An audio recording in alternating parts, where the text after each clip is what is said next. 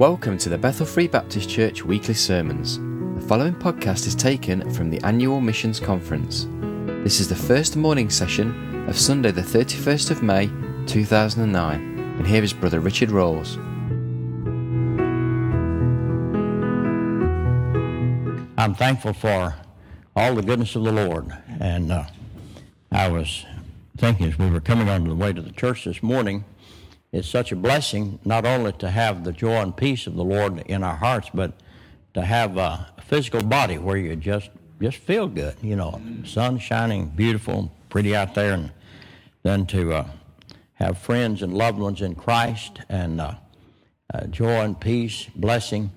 And I do, indeed, I so enjoy coming over here. I was thinking as I was listening to different ones of you talk, and then seeing your response to the preaching of the Word this week and just different things. And, pardon me, Scripture came to my mind that I was dealing with in the book of 2 Thessalonians chapter 3. I'm not going to be preaching from there. You might turn your Bibles to the book of Hebrews chapter 11. But I thought about a prayer request that Paul was making in 2 Thessalonians chapter 3 and verse 1 that I mentioned earlier. He said, "And finally, brethren, pray for me that the word of the Lord may have free course and be glorified, even as it is in you." And I see the working of the Lord in this church and the course, the free course that the Word of God has taken in raising up a people that love Him, know Him, are dedicated to Him, and, rejoicing and fellowshipping together. The Word of God produces all of this when it's taught, when it's being preached, week in, week out. And I'm just amazed not only to see that, but to be a part of it. It's really, really, truly a blessing to have this. And it's a joy and blessing. I cannot tell you what a joy and blessing it is to be with you and as my brothers and sisters in Christ, and just have this time together. Amen? Yeah. Amen. Let's turn our Bibles to the book of Hebrews chapter 11. Hebrews chapter 11. I want to talk to you on the rewarding aspect of being dedicated to the Lord, giving your life to Him, serving Him. Pardon me. I heard someone say, or read it, one or the other, just a few weeks ago, and it stated so aptly well. It said, in sin, the devil always paints sin as being so beautiful, so wonderful, so challenging. If you look down the road of sin, it's just flowers and, man, so tremendous. But you start down that road, and it's full of heartache, sorrow, bitterness, wreck, ruin, always. That's the road that's sin. That's the rewards of sin. And there's no variation on that, I'm telling you. Wreck and ruin, just destruction, heartache, misery. Sin is so desperately unrewarding. The Christian life, on the other hand, is painted, in the eyes of people. It looks like it's going to be drab and dull and, man, so unfulfilling, and you're going to be deprived, and it is the exact opposite. The exact opposite. That what appears to be dull and drab is where you find total fulfillment, blessing, joy, peace. And these are not pious platitudes. These are realities. I'm 73 years old, and I got saved when I was 17. And I don't regret one day that I've spent for the Lord. I do regret when I gave Him less than my best. I do regret that. But I found the Christian life to be so blessed, so tremendous. And over the years, I've watched people who tried the very best and had a lot of things going for them traveling down the other road. And there's not been one exception, just the wreck and the ruin, heartache, and no fulfillment in life. But, pardon me, I want us to think along that line this morning and look at the rewarding side of the Christian life. In the book of Hebrews chapter 11, I want to read verses 1 through 6, and if we could stand, please, for the reading of God's Word. The Bible says, now faith is the substance of things hoped for, the evidence of things not seen. For by it, that is by faith, the elders obtained a good report. Through faith we understand that the worlds were framed by the word of God, so that things which are seen were not made of things which do appear. By faith Abel offered unto God a more excellent sacrifice than Cain, by which he obtained witness that he was righteous, God testifying of his gifts, and by it, that is by faith, he being dead yet speaketh. Abel still speaking through the testimony that he obtained, and he's speaking today through the recording of God's word and his testimony. By faith Enoch was a man that walked with God. In those days of Enoch, men began to call upon the Lord, but by faith Enoch was translated, that he should not see death, and was not found. They evidently went and searched for him when he didn't show up the next day and the next week. It says, and was not found because God had translated him. For before his translation, he had this testimony that he pleased God. But without faith, it is impossible to please him, for notice now, he that cometh to God must believe two things, must believe that he is, that he exists in other words, and that he is a rewarder of them that diligently seek him. Let's pray. Father, in Jesus' name, I pray again that you'd help us today as we sit quietly with our feet at your table to receive the things that you have for us. And I pray, dear Lord, that as we study these, if there be one here, Lord, that is not saved, that you would open their hearts, open their understanding. I pray a shaft of light, Lord, would shoot into that darkness. And, Lord, they would, Father, be awakened and, Lord, brought to a realization and understanding of Thee. And I pray, dear God, that you would help those, Lord, who might be wavering, Lord, maybe trying to live and get the most out of sin, and yet the most out of the Christian life simultaneously. We know that's an impossibility. And I pray, dear God, that you would help that person, Lord, that they might see the joy, the peace, the blessing, the fulfillment, the wonder of just being dedicated to you, giving their best, and all of us giving our best to you, Lord. And Father, knowing that we're not going to be cheated, we're not going to come up on the short end of the stick, Lord, that you are going to reward each of us who diligently seek you by giving our lives to you and walking with you. And I pray that you'd make the message live. In Jesus' name, for our sake we pray. Amen. Amen. Thank you. You may be seated. Pastor, what time do I need to be finished, please? Okay. All right. In our passage here, I want us to look especially at verse 1 and then verse 6. Faith is the substance of things hoped for, the evidence of things not seen. Really, faith is the title deed to the things hoped for, and we can't explain it. It's just in our hearts. It's the evidence of things not seen. And then going to verse 6 says, but without faith, it is impossible to please God. You forget pleasing God if you don't have faith. And it says, for he that cometh to God must believe that he is, that is, that God exists. You can't come to God if you don't believe that he exists. But there's a second thing, and here's something else you got to believe. It says, and that he, that is God, is a rewarder of them that diligently seek him.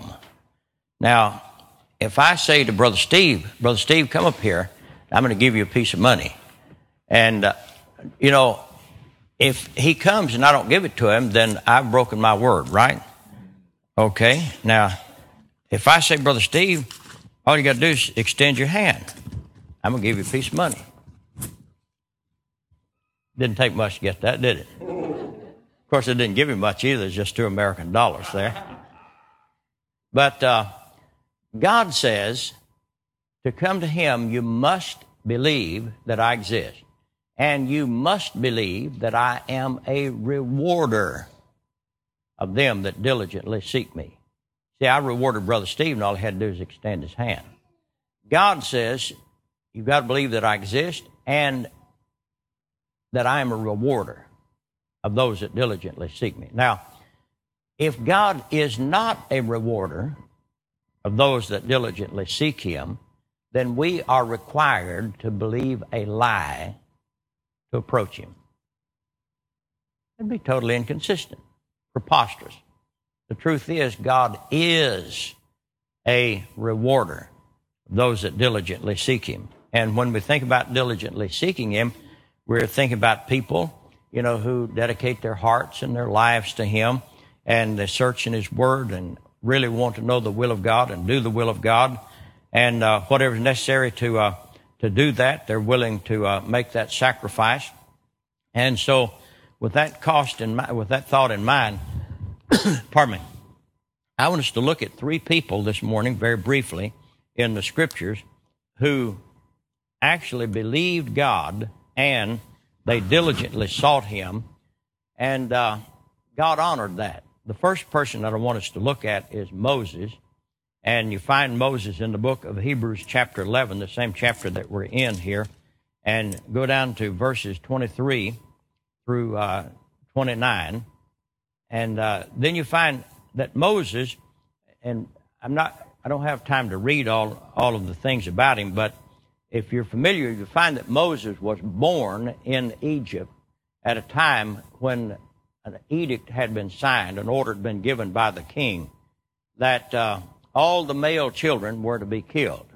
As soon as they were born, they were to be killed. And this was because that Pharaoh, the king of Egypt, Pharaoh there, the ruler, he thought that the males of Israel might rise up to be a snare with them, against them if they were ever attacked. So anyway, Moses, born under the sentence of death, his mother and dad saw that he was a goodly child, that is, no deformity or anything like this, and not fearing the wrath of the king, they chose to ignore the king's edict, and they kept Moses alive. Ended up with him being hidden in a little ark that his mother had made, and they'd put him in the bulrushes down the river Nile. And Moses' sister, close by, observed, and here comes Pharaoh's daughter and her maidens down there, and I guess they're going to take a dip, swim, in the river. And she saw that little ark over there and sent one of her maidens to fetch it, to get it. And when she opened the thing up and looked, Moses was crying. And that was not an accident. God had Moses crying to move that mother spirit that's in most every woman. And she adopted Moses as her own son, actually sent Moses' sister to get one of the Egyptian women to nurse him, and ended up paying Moses' mother to nurse her own child. And Moses then was raised in the courts of Pharaoh, versed in all the wisdom of Egypt, and for 40 years he was in line to become the next Pharaoh. Pharaoh had no sons, and he was in line to become the next Pharaoh, the ruler on the throne of Egypt. But when he was 40 years old, again, God's working in his heart. He goes down to the land of Goshen to visit his brethren, the Israelites, and he saw an Egyptian smiting one of his brethren. And so he takes up for his brother. He slew the Egyptian and hid his body in the sand. The next day, he's down there again, and he sees two brethren fighting, two Israelites fighting. And he said, "Your brethren, you ought not to fight." They turned on him, and they said, "Are you going to kill us like you did the Egyptian yesterday?" And Moses said, "Surely this is known throughout all the land." Now he's got to make a decision. Am I going to Pharaoh and tell him, look, in a fit of anger, I killed a man, an Egyptian, yesterday. I hid his body in the sand and so on, and I played the fool, and I want you to understand what happened, and I'm sorry, and smooth it over like this so he can stay down there in Egypt? Or does he go with the children of God?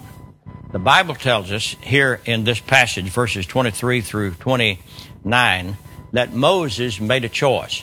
He chose rather to suffer affliction with the people of God rather than to enjoy the pleasures of sin for a season. He chose to be with the Israelites. He chose the Israelites' side. He couldn't stay in Egypt. He ran, and not fearing the wrath of the king. The king's going to send out the FBI, the CIA, whoever after him, But not fearing the wrath of the king, he fled and ends up on the backside of a desert 40 long years keeping sheep for a pagan heathen father-in-law. Took a Gentile bride, which actually is a type of the church and the Lord Jesus Christ. But he's out there 40 long years on the backside of that desert. And it cost Moses a throne. It cost him the pleasures of sin. And in his position, he would have had a wild array and choice of sins that he could have indulged in. But it cost him all of that, all of it, to be the man God wanted him to be. And I want you to leave Moses there for a little bit. Cost him a throne. Cost him all the treasures of Egypt. Cost him all the pleasures of sin. That's what it cost him to make this decision to serve God, to be faithful to him. I want you to look at another man. This man's name is Peter.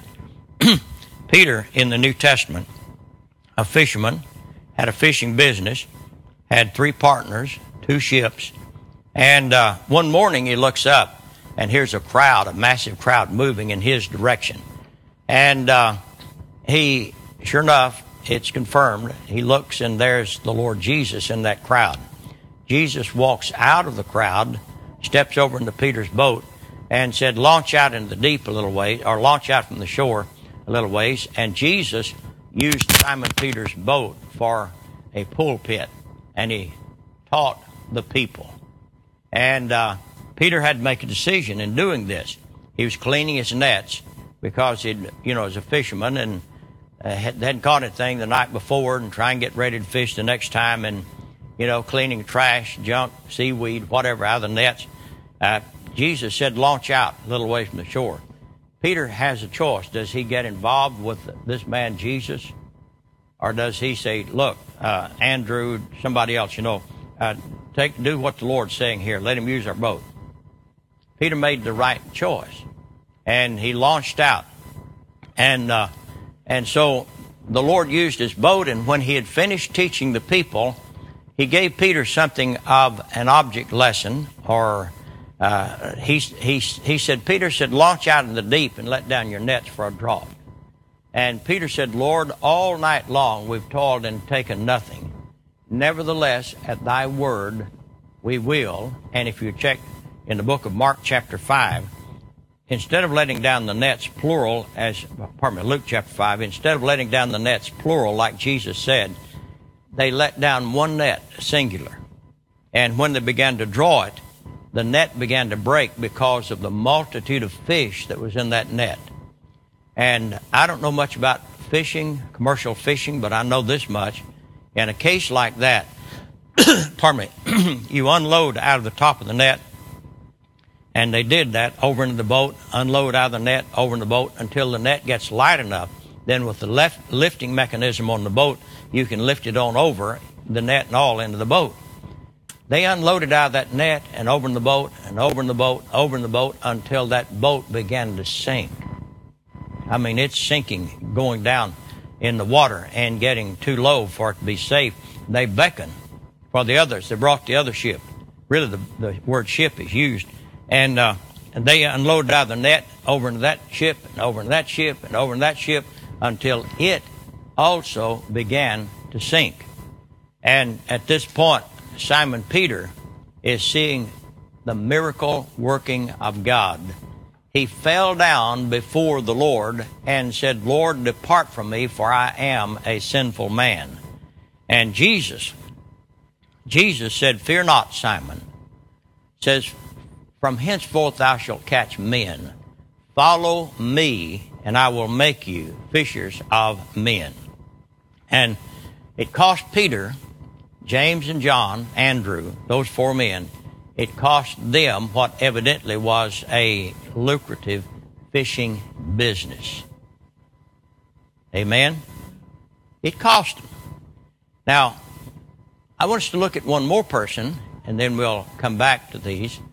We find another scenario where someone else is called upon for sacrifice, and in the Gospel of John chapter 6, and you also find this in Matthew chapter 14, Mark chapter 6, and Luke chapter 9, there was 5,000 people, 5,000 men besides the women and children.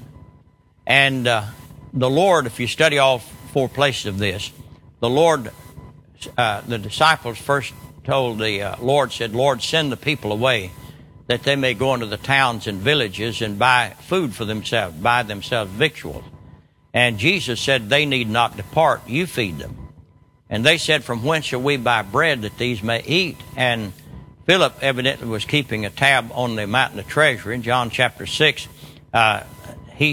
Jesus asked Philip, "From whence shall we buy bread?" And Philip must have known, because he said, "Lord, 200 pennyworth is not sufficient that every one of them may take a little." He's talking about Roman pennies, and they were worth way more than a penny is of our money. But Jesus said, "What do you have here?" And they said, "There is a lad here that hath 5 barley loaves and 2 small fishes, but what are they among so many?" And Jesus said, "Bring it to me." They go, and that little lad gave up his lunch, and in order to obey the Lord, he makes a sacrifice. Moses sacrificed a throne. Peter sacrificed a business. This little lad sacrifices a lunch. What did the Lord do in return? He is a rewarder of those that make investments with him, those that diligently seek him. What did the Lord do? Moses, in effect, has invested his life. Peter's invested his. I'd like to think that little lad has just started down a road that will lead to the investment of his life with the Lord. You know what the Lord did? You go back and you find that Moses, now 80 years old, first 40 years in Egypt, second 40 years on the backside of the desert, he sees a bush burning, Brother Steve. And this is not an ordinary fire out there in the desert. The bush, he looks back and keeps watching, and it's not consumed. It just keeps on burning, keeps on burning. And that reminds me of some of God's servants. Should have been burned out a long time ago, but, with all the things the devil's thrown at them, they just keep on burning and keep on burning and keep on, and even smiling while they're burning. Hey, Moses turned aside to see this. And when he began to draw near the bush, the Lord spoke to him out of the midst of that bush and said, "Moses, Moses, cast off your shoes, for the ground whereon thou standest is holy ground." And Moses was now standing in the presence of God. Why did God say, "Take your shoes off"? That's an act of very high adoration and also an act of humility. Plus, Moses, walking among the sheep, had the defilement of the world on his feet. You cannot take the defilement of the world into the presence of God. One of the others got to go. You can't live in sin. You can't live in sin and expect God's blessing to be upon your life. It's not going to work. Amen. You walk in darkness and say you have fellowship with the Lord. You lie and do not the truth, the Bible says. And so Moses was there commissioned to go back to Egypt and to tell Pharaoh, God said, let my people go. And Moses said, they're not going to hear me. They're not going to listen to me. And the Lord said, what do you have in your hand? He said, a rod. He said, cast it down. He cast it down, and it became a serpent, and Moses fled from before it. I can understand that. Amen. I'll run from snakes. But, hey, the Lord said, Moses, take it by the tail. And I grew up on a farm. You never take a snake by the tail. I saw my uncle catch snakes. He'd get a forked stick and get right behind their head, you know, and then he'd reach down and catch that snake right behind his head, and he didn't care if the snake coils around his arm or whatever. We didn't have any we didn't have any pythons or boa constrictors, but you don't take a snake by the tail and leave the business end loose. He'll bite you. And I mean, quick, you can snap your finger. He'll bite you. And yet Moses, in obedience to the Lord, took that serpent by the tail, because the Bible said Moses was faithful in all of God's house, and it became a rod again in his hand. And you read from that point on, that rod is jointly referred to as the rod of God, along with it being the rod of Moses.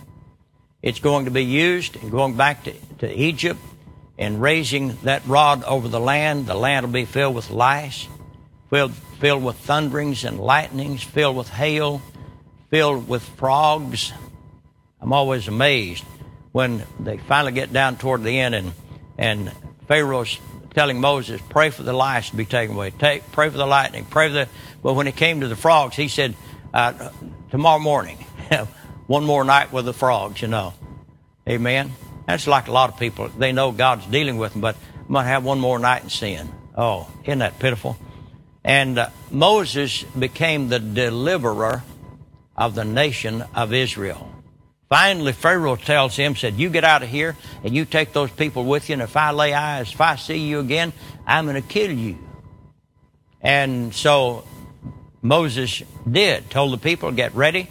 And before they left Egypt, God put it into the hearts of the people to repay Israel for all of the slave labor they had been investing, and they spoiled Egypt. They took from them, the Egyptians, quote, loaned them or gave them all of their treasures, anything to get rid of you. So, you know, hey, they left, and God went with them.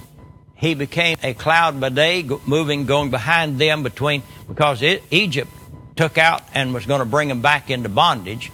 And Pharaoh had hardened his heart, and finally God hardened his heart. And Pharaoh's pursuing after Israel, going to bring them back. Well, God uses a cloud, his glory, to go between Israel and Pharaoh in the daytime. This cloud is impeding the travel of the Egyptians. And then by night, this cloud moves in front and becomes a pillar of fire so that they can keep going, and it's aiding them. And the children of Israel is staying ahead of Egypt with all of the chariots and all of the best means of travel and the soldiers and everything else. And they've got children, they've got cattle, they got little ones and all, and they're going ahead. And it's God that's doing it. They come to the Red Sea. They're hemmed in. Pharaoh and his crowd's on behind them.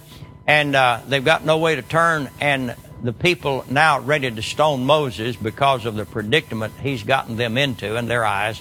And Moses said, Lord, what I do? Said, these folk be ready to stone me. And the Lord said, raise your rod over the sea. He raised it over the sea, and all night long a mighty strong east wind blew that was from the Lord, and the sea was dried up. They've since found the remains of chariots and where those people, crossed over, I guess different things of weapons or whatever. And they found in that place where they crossed over, the water was 5,000 feet deep. That's no problem for God. The Egyptians, trying to do the same thing, went down into the sea. The water's still away, And when they got down in the sea, God caused them to take the chariot wheels off of their chariots, and they all get bunched up and in the sea. And then God said, Moses, raise your rod over the sea again. And he did. And the water came back over and drowned every one of them. Isn't that amazing? Listen, Moses was faithful in all of God's house. On and on, he's being used. He has so much wisdom. He's wearing himself down, judging the issues of the people. God used him to become a deliverer of a nation. And all throughout the annals of history, Moses, never a man more faithful than Moses outside of the Lord Jesus Christ. What would God do with you? What would He do? What does He want to do with us if we'll just diligently seek Him? Look at Peter. Simon Peter gave up the fishing business, ended up broke. You say, preacher, how do you know he's broke? Because in John chapter 21, he's going back to the fishing business, evidently trying to figure out how he's going to supply for his wife. See, the Lord's been resurrected, and he's not right with them every day, and prior to that, he was taking care of him. Matthew chapter 17, he had tax money due, and evidently didn't have the money to pay it, because when he went to get fishing for the Lord said, take the fish that first cometh up. When you've opened his mouth, you find a piece of money, that take and give unto them from me and thee. See, pay my taxes with that, and pay your taxes also, Peter. I know he was broke in the book of Acts, chapter 3, when he's going to the temple at the hour of prayer with John, and there's a lame man looking at him, begging for alms. He's taken there daily, lame, can't walk, and he's crying, alms, alms, and Peter fastening his eyes on him. He said, silver and gold have I what? None. He's broke. He said, but such as I have, give I thee. In the name of Jesus Christ of Nazareth, rise up and walk. Took him by the right hand, and the Bible said his feet and ankle bones receiving strength. He leaped up. Amen. He got excited. He lost his composure, walking and leaping and praising God and holding Peter and John. And Peter, with all the people come running together, he said, look, it's not us. Don't look at us as though we, by our power or holiness, made this man strong. He said it's through Jesus Christ and His name, faith in His name, that this man has this perfect soundness. And he preached again. On the day of Pentecost in chapter 2, Peter has preached, and 3,000 people got saved, born again, converted, lives changed. They don't love sin anymore. They love God. I mean, instantly that happened. And it's happened to me, and many of you understand. Hey, listen, Peter preaches again, and in Acts chapter 4 and verse 4, we find that 5,000 men, that's besides women and children, 5,000 men. That's in addition to the other 3,000. That's now 8,000 people that are saved as a result of a man who was willing to give up a fishing business. Let the Lord work in his life. Let the Lord shape him and mold him. And God's hand has just begun on Peter with the ministry He's going to give him. You find when God's ready to open the door of faith to the Gentiles or anyone that's not Jews. Hey, it was Peter that God gave the vision to and sent him to the house of a man by the name of Cornelius. And his life's filled with excitement and joy and peace and blessing. When it came time for Peter to die, we're told by studies on the side that he died the death of a martyr. And it was like, Peter, you have preached so much about this Jesus and His crucifixion and the cross being the answer for man's sin, and that people can be born again and go to heaven and not go to hell if they'll repent. We're going to crucify you on a cross just like Him. And Peter said, no, sir. He said, if I could make one request, he said, I'm not worthy to die like my Lord. You hang me upside down. And they tell us that's the way Peter died. Amen. But let's leave Peter. We see what God did for Moses. We see what God did for Peter. What about the lad that gave the lunch? It's interesting to note that in 4 places in the Bible, it's recorded what God did. I somehow believe that every time somebody preaches about that little boy giving that lunch, maybe their heart is stirred to give a lunch or to give their life or to give something to the Lord in view of what God did with him. See, that little boy may not have had enough to eat with those 5 loaves and 2 small fishes. But I want you to know, when the Lord took it and blessed it, he had all he wanted and then some, because it took up 12 baskets full of fragments. And by the way, I personally somehow believe that that little boy's the one who got those 12 baskets full, because Luke 6:38 says, "Give and it shall be given unto you. Good measure, pressed down, shaken together, running over, shall men give in your bosom. For with the same measure that you meet withal, it," that is, that same measure, "shall be measured unto you again." Hey, God used that little boy's lunch to feed a massive multitude. Again, it was about 5,000 men, besides the women and children. There might have been 15 or 20,000 people there. That's no problem with God. God is so real. He is so real.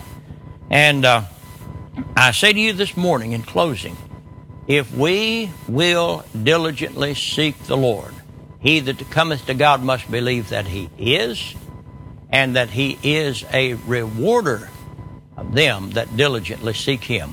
We don't have time this morning, but and it's not because I know that much about the Bible. I've been challenged to do this, not by others, but in my own heart. And I've, on different occasions, asked people to give me scriptures where the Lord tells us to give something, and then I share with them how the Lord, right in that same passage, shows his rewarding. Luke 6:38, "Give, and it shall be given unto you." We give, and it's going to be given to us. Amen. Mark 9, chapter 9 and chapter 10 and verse 28. The rich young rulers turned away from following the Lord, won't do it. Peter said, "Lo, we've left all and have followed thee." And Jesus did not refute that, but he said to Peter, he said, "Verily I say unto you, there is no man that hath left house, land, father, mother, sister, brother, but he shall receive now in this time 100-fold, 100 times over." Peter's saying, in effect, "Lord, we've given it all. We've given everything." And Jesus saying, "Here's what you're going to have in this time. That's besides what you're going to have on the other side. He that cometh to God must believe that he is, and that he is a rewarder of them that diligently seek him."